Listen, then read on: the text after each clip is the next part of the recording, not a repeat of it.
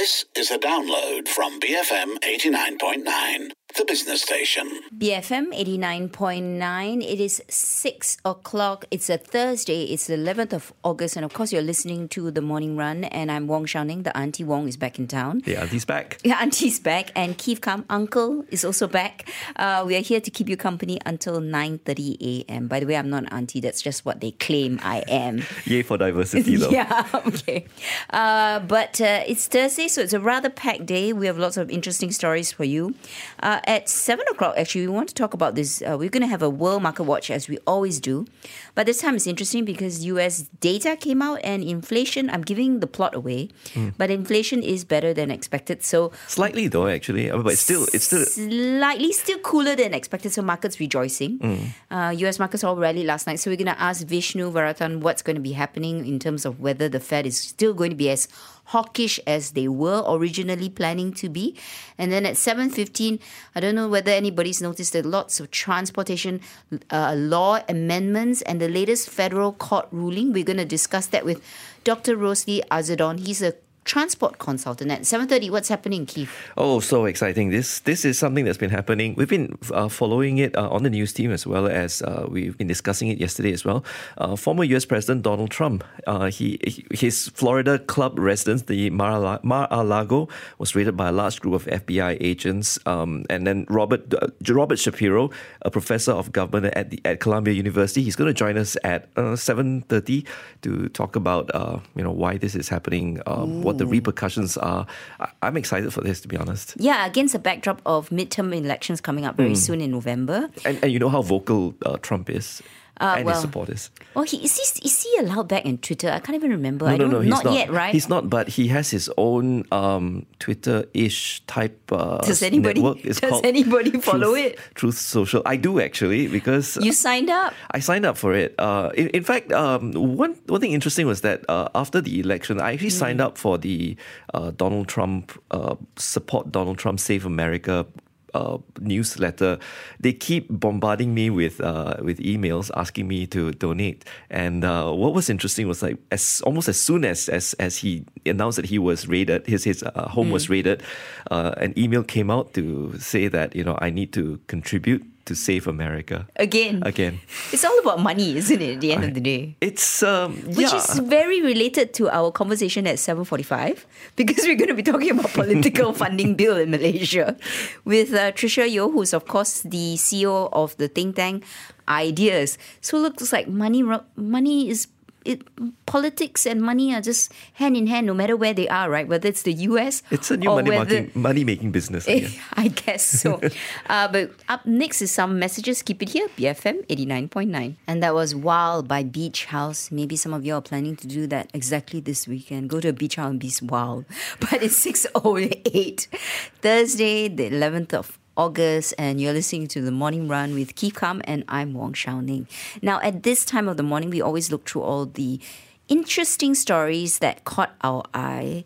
And Keith Kam chose this story, didn't you, Keith? Yeah. Because it resonates very closely to your heart, doesn't it? It does, really. I mean, we're going to talk about oil prices. But not the oil that you and I, that we normally talk about on The Morning Run, which is the kind that comes from fossil fuels that we put into our cars.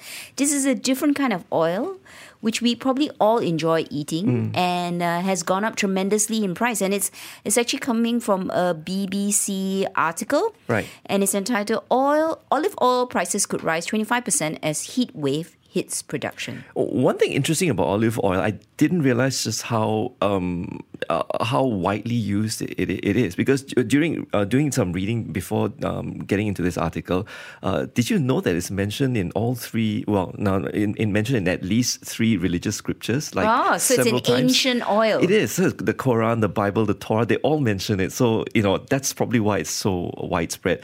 Anyway, it's also found in the Mediterranean and Arab countries, right? Probably that's why. That's probably why.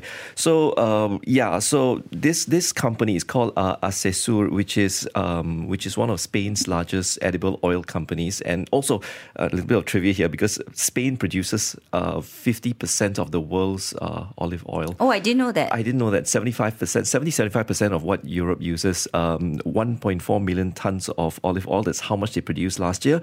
They are now just expecting about 1 million tons for this season. Very likely due to climate change, because as we all have been reading in the past couple of weeks or couple of months or so, there's been a heat wave in southern Europe. And according to the report as well, it's not so much the heat wave, because these olive plants, they can actually tahan the kind of heat that they get. What they couldn't handle was the fact that there was a lot less rainfall, and that's what's causing these olive trees to reduce their production of olive fruits. Okay. So actually, I think this is also driven by the backdrop of the vegetable or edible oil market. Overall. So let's call it the edible oil market. That's the right term. So you see prices of that across the board going up. Very much driven by the war in Ukraine, because Ukraine is actually one of the major producers of sunflower oil in the world. Ukraine and Russia, because Yeah. Russia's the sanctions there. So, none of this is coming out of that area. And then that, of course, caused CPO prices, crude palm oil prices, to go up to hit a high of close to 7,000, although this morning it's only 4,168 ringgit per metric ton. So the edible and soybean also went up. There was also some sort of climate change affecting crops in the US and in South America. So it was almost a perfect storm for the edible oil market. And even prior to this, olive oil prices, I noticed, even at the shops, had gone up a lot. So now you're saying basically, right, It's that gonna go up even more. So what does this mean for the consumer? But to be fair, olive oil is a premium oil. It People is. don't use it regularly. I guess the more, in terms of how it impacts the ordinary consumer, we got to keep our eye on soybean and palm oil. I'm curious though that palm oil prices aren't really going up as quickly as the shortage of other edible oils seem to suggest. I'm just wondering what the issue is around that. Well, it went up to 7,000 ringgit per metric ton, very much driven by Indonesia coming out with policies whereby they stopped exporting palm oil out of their country. You could only do it if it was processed, okay? Because they wanted to capture that additional revenue moving up the value chain. Then they changed their minds, and then suddenly palm oil prices dropped again. But also because production has been quite good in the last few months. The weather patterns actually have been in our favor. So production has been all-time high even in Indonesia and Malaysia, which has caused prices to come down. There's also demand destruction because for us, Malaysia, China and India are the two biggest markets for palm oil. And we know China, a bit of a slowdown because of the zero COVID policy. But I think the dynamics in the olive oil market are slightly different because it is premium, right? People don't use it to deep fry. Generally also because the smoke point is lower. See, we're definitely foodies here. All aunties, yeah. All aunties. But the point is, how should consumers behave when they go to the shops? How much of this is really impacting the way we live, and maybe are we making then adjustments when we buy something? So if let's say you're Italian and Spanish, right? You just normally would reach out to that bottle of olive oil to cook your pasta, to make your sauces, to saute your vegetables. I wonder whether consumers there have been forced to shift. Yeah, no more Jamie Oliver style drizzling olive oil on your salad and pasta once you're ready to serve it. Yeah, or maybe very, very little bit drops rather than glugs, right, which we used to see. Maybe not the premium extra virgin olive oil. People downtrend. Yeah. Possible? Why not? Yeah. Let us know what you think. Have you noticed whether olive oil in your supermarket has gone up a lot? Have you had to make a switch? You can WhatsApp in at 018-789-8899. Of course, you can tweet in also. Our handle is at BFM Radio. We'll be back after some messages. Keep it here, BFM 89.9. BFM 89.9, and that was Wild Blue by John Mayer. It's 6:20 Thursday, the 11th of August. And of course, you're listening to The Morning Run. In front of me is Keith Kam, and I'm Wong Shao Ning. Now, up next is this interesting article picked by our intern, Bernard. And it's from the Financial Times. It's entitled, Rich and Poor Should Mingle More. And I found the headline interesting, which is why I clicked on it, I read about it. And you know what? This reminds me that the world isn't so different, even though you're talking about US, UK, or here, even in Malaysia. So new research suggests that children from low-income families who are friends with wealthier peers will earn more in life. And this is on the back of quite a hefty research coming out of Harvard University from this professor of public economics, Raj Chetty. He published 2 papers in Nature, which is a magazine, demonstrating that children from low-income families who have lots of friends from high-income families are themselves more likely to earn higher income later in life. And the analysis points to the importance of economic connectedness. In short, having rich friends is a valuable early rung on the economic ladder. That's the interesting thing about it. I mean, anecdotally as well, what I've observed. I mean, I've at my age, I've been to when I was in school. There was really long time ago. Once upon a long time. Yeah, actually, it really was a very long time ago. In school, we never really saw not only the difference between classes, we never even saw the differences between the race and religion in school. I was fortunate enough to grow up in a time when it was the education system was transitioning from English to Bahasa Malaysia or Bahasa Melayu, whatever you want to call it today. But the thing is, our teachers were not able to teach entirely in Malay, but they could teach in English while we studied books in Malay. And that made us all very, very bilingual. And that's one asset that I really, really value looking at how the education system is today. And over time, not surprisingly, people do get better off economically. Some do, some don't. And I think that's where the system starts to fail us, because with a better position in life economically, you obviously want better things for your children, and that usually comes with how much you can afford in terms of the education you can give them. And to meet that demand, we've got private schools now. Yeah. So it's an observation, and we're not here to criticize whether you want to send your kids to private school, government school, Chinese school. Not at all. We're just basically looking at what is presented to us in terms of the data. And there are some takeaways from this, and one of which is, you're right. I think, I look back at my primary school education, and I would admit I'm privileged. I was sent to study overseas very young, 12 years old. Off I went into the worldwide, But I remember primary school being, I look at it very fondly. And you're right, it was like almost a golden period, right? Where because there wasn't this private school phenomenon so much, I went to school, and my class, we were just kids. We were just kids literally growing up together and not considering so much our backgrounds, where we came from, where we stayed, what language we spoke at home. We all just had fun, and we generally, I remember, spoke a lot of English, a lot playing games. I wonder whether that is lost today, because and in a way, does that then foster or doesn't foster then a national identity? I want to share something with you, Shani. I mean, one thing that's interesting is that you've been overseas to study. I didn't study overseas. I did my whole education from primary to tertiary. I went to a local university. I even was at a local boarding school for 1 year for my matriculation. Going from a day school to a boarding school was a real culture shock for me, because I went from a government school, where we didn't see race and religion, to a matriculation boarding school where the religious divide, the racial religious divide, was just so stark. Very apparent. It was very stark. It was very apparent. And then over to local university, where it was even more apparent. Okay. And those were like really, really shocking to me to see. This is what Malaysia seems to be turning out to be at that time. Well, how do we break down all these barriers then? How do we get back this national identity? Because clearly, if you have friends from all walks of life, it enriches your life both ways, up and down. But up next, we've got the 6:30 a.m. news bulletin, and to take us out is Beginning to See the Light by Velvet Underground. Keep it here, BFM 89.9. And that chillax song was by Crystallized by the Double X, or is it XX? I'm not really sure. It is 6:40, Thursday, the 11th of August, and of course you're listening to The Morning Run. In front of me is Keith Kam, and I'm Wong Shao Ning. Now, at this time of the morning, we look through all the international headlines, be it the portals, Bloomberg, newspapers, whatever catches our eye. Keith, do you want to start? Yeah, this one caught my eye mainly because we seem to be coming out of the pandemic. In fact, to digress, I just got my second booster over the weekend.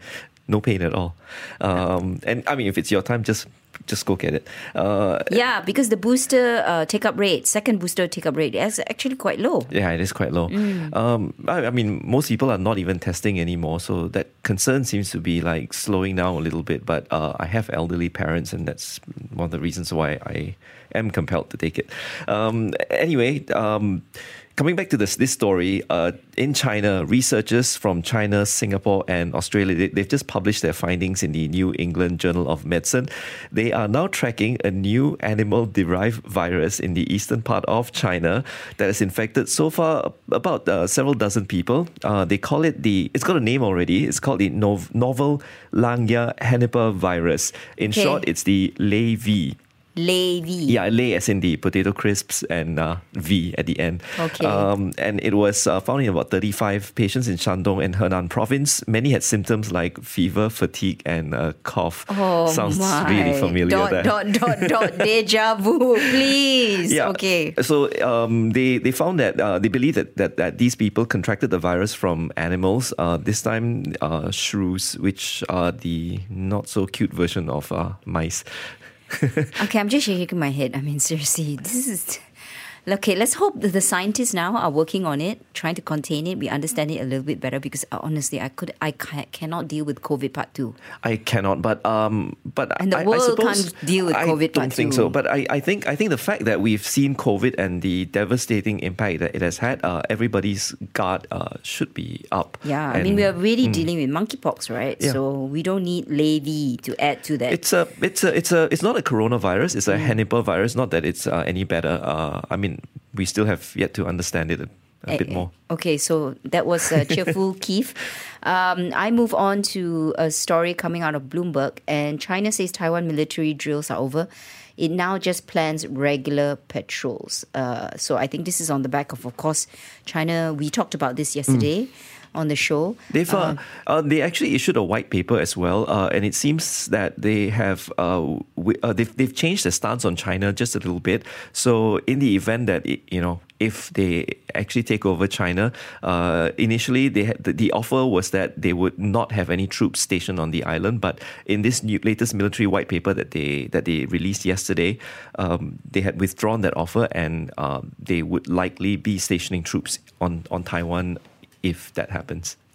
Watch this space. I think it's never ending, right? Meanwhile, I'm looking at some business news coming out of The Guardian. Elon Musk actually announced that he revealed on Tuesday that he had sold $6.9 billion worth of his Tesla stock in case he loses his attempt to walk away from that $44 billion takeover of Twitter. So Twitter is suing Musk in Delaware over his abandonment of the deal and wants to make him buy the company. So Musk, in a countersuit, puts his side of the argument, saying that Twitter had misled investors. It was all these bots going on, right?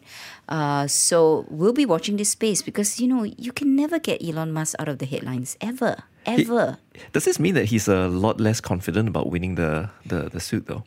Or maybe he's just smart because he knew his Tesla shares might collapse on the back of this, right? So he's just basically cashing in his chips at the moment. Well, we will see. Just prepare first, lah. Just prepare first, right? You never really know what's happening. Meanwhile, staying on actually China has actually come out to say that inflation is going to be a bit of an issue because it's consumer inflation has reached a 2-year high as pork prices actually there surge. So they accelerated in July to the highest level in 2 years, like I say. So it rose 2.7% last month from a year earlier as pork prices there surged 20.2%. Wow, olive oil prices and pork prices. What are you going to eat? Air. Fresh air and sunshine. But guess what? Even air is dirty. So I'm not sure how good it is for you. But that's all the international headlines we have for you. We'll come back with some local headlines. But keep it here, BFM 89.9. And that was Dreaming by Orchestra Maneuvers in the Dark, which is a super cool English electronic band formed in 1978. This brings me back to my school days, to be You keep honest. telling people how old we are, Keith. Yeah, but they have... I grew up in a period where the music was the best, the 80s. There was an electronic feel to everything, right? Culture Club, Human League. Look, I'm just so happy that people are. Yeah, Eurythmics. I'm just so happy people are discovering Kate Bush today. I know, she's running up the hill, literally I've running got up the hill, yeah, running up those charts and I have staying strong. everything she's ever released. Okay. But as usual, we are looking at the local stories that have caught our eye. Literal combat ships. I think that's pretty much just dominating one That's- headline after another. That's literally it, actually. Okay, so Keith, start us off, please. So yeah, that's on the Star, the Utusan Malaysia Sinar Harian.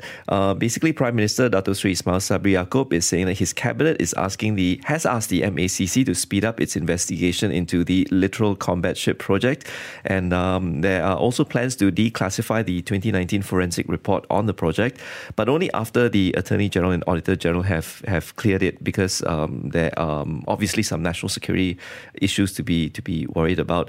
What caught my eye was Sinar Harian's headline quoting Ismail Sabri as saying, "Saya jamin tiada siapa akan dilindungi." He's guaranteeing that no one's going to be protected. So far, the names that have been implicated in this include the former Prime Minister Datuk Sri Najib Razak, The defense minister, of course, the ex-defense minister. Yeah, Zahid. but the ex-defense minister, the and the ex-home minister, Datuk Sri Zahid Hamidi, and Hishamuddin as well. Okay, and I'm also curious whether the company BNS, right, which Austin Naval Shipyard. whether anyone from there will be accountable. It'll be very interesting to watch. I mean, it is a lot of money. Only 6 billion paid for already with no ships delivered to the Malaysian Navy. Yeah, and Bausted got the 9.1 billion ringgit contract for this. Let's see. I really would like to see, people being brought to task for this, because there's no point having a very thorough investigation. And kudos to the team at the PAC, which is headed by Wong Kar-wai. You can hear that conversation on our BFM app and on our website. We did speak to him about this LCS issue. And there are many, many lessons to be learned with regards to how government procures and tenders, and also just whether we should keep a real close eye in terms of progress payments. We shouldn't be paying for things which aren't going to be delivered. It looked like as if nobody was watching it. It didn't matter. And the mess just grew and grew and grew from 2011. And then suddenly there was an AG report in 2019. Over the 8 years, what happened? My concern is that the AG's report just keeps coming out with all these suggestions and highlighting all these issues, but they keep coming out every year with similar or not bigger cases of concern. What are we doing about it? What lessons have we learned, right? There's no point if we just, look at these auditor reports and then just toss them aside. Now, there's also a headline coming out of, well, it's not a headline, it's kind of a hidden story in Malaysia Kini, and it's UMNO should retire all horses to win GE15 race. I think it's not just UMNO, to be honest. Yeah, I think, okay. It's everybody. So this is Johor UMNO Deputy Chairperson Noor Jazlan Mohamad. He used the analogy to describe a group of UMNO elected reps who have been holding on to their seats for several terms but are no longer dedicated to UMNO or BN. Yeah, I want to bring a couple of stories to the front as well. These came out kind of late last night. One is the Hatha doctor contract. They tweeted a circular from the health ministry. I actually got that circular from a friend who's working at the hospital. They are banning food deliveries from outside. So patients and staff who work in the hospital are no longer allowed to order food from Food Panda, McDonald's, or what have you to be delivered to the hospital. The reasoning behind it is that the hospital cafeteria provides food for patients, obviously, and for on-call staff as well. And of late they've been discovering that a lot of this the food that they've been preparing will not even... Oh, it goes to waste. Goes to waste, not even touched. Okay. So this is to prevent that. The other issue is the Bernama suing its Mandarin News presenter, Sydney Yap, for defamation because she complained on Facebook about pay cuts and other internal political issues within the news organisation. Wow. We'll be following all those stories as they evolve. But up next, of course, we've got the 7 a.m. news bulletin. And to take us there is Twisting the Night Away by Sam Cooke. Keep it here. BFM 89.9. Thank you for listening to this podcast. To find more great interviews, go to bfm.my or find us on iTunes. BFM 89.9, the business station.